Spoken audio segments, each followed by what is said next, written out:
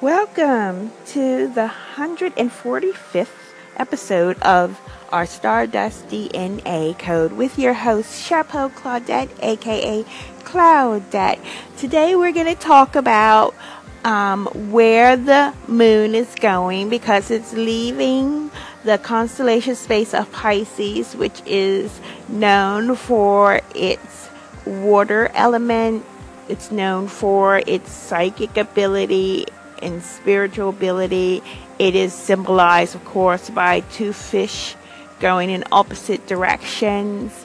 It's good to look at symbolisms when you think about the astronomical energies of our stars in the sky and the constellations that they are in. Of course, the moon is the closest thing to us. It is our satellite, and we are very, very much connected with the moon, which is originally, of course, associated with water. So, what we're looking at today is how things might change like in a few hours, really.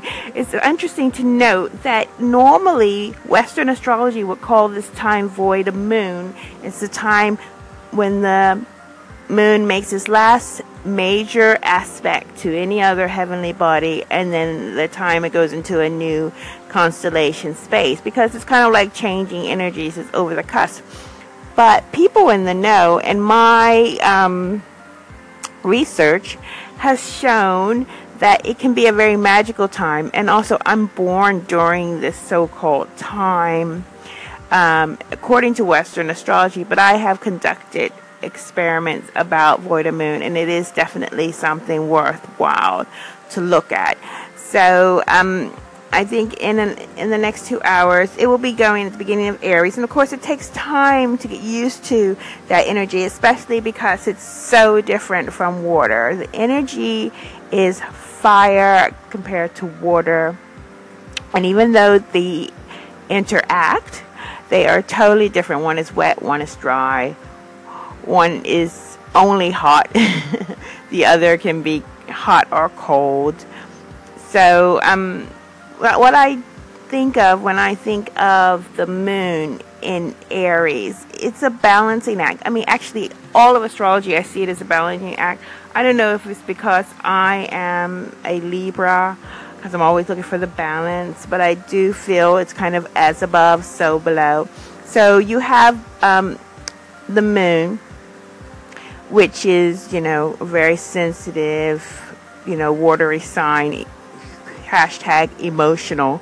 And then you have Aries, which is a fiery sign, but also quite, associated with Mars, which is the warrior and kind of thinking of themselves first. And what you want to do is to bring the positive energies of that Aries and be sensitive to it and not water it down too much, because it could be tempting to water it to put the fire out because it's so explosive and direct and, energetic.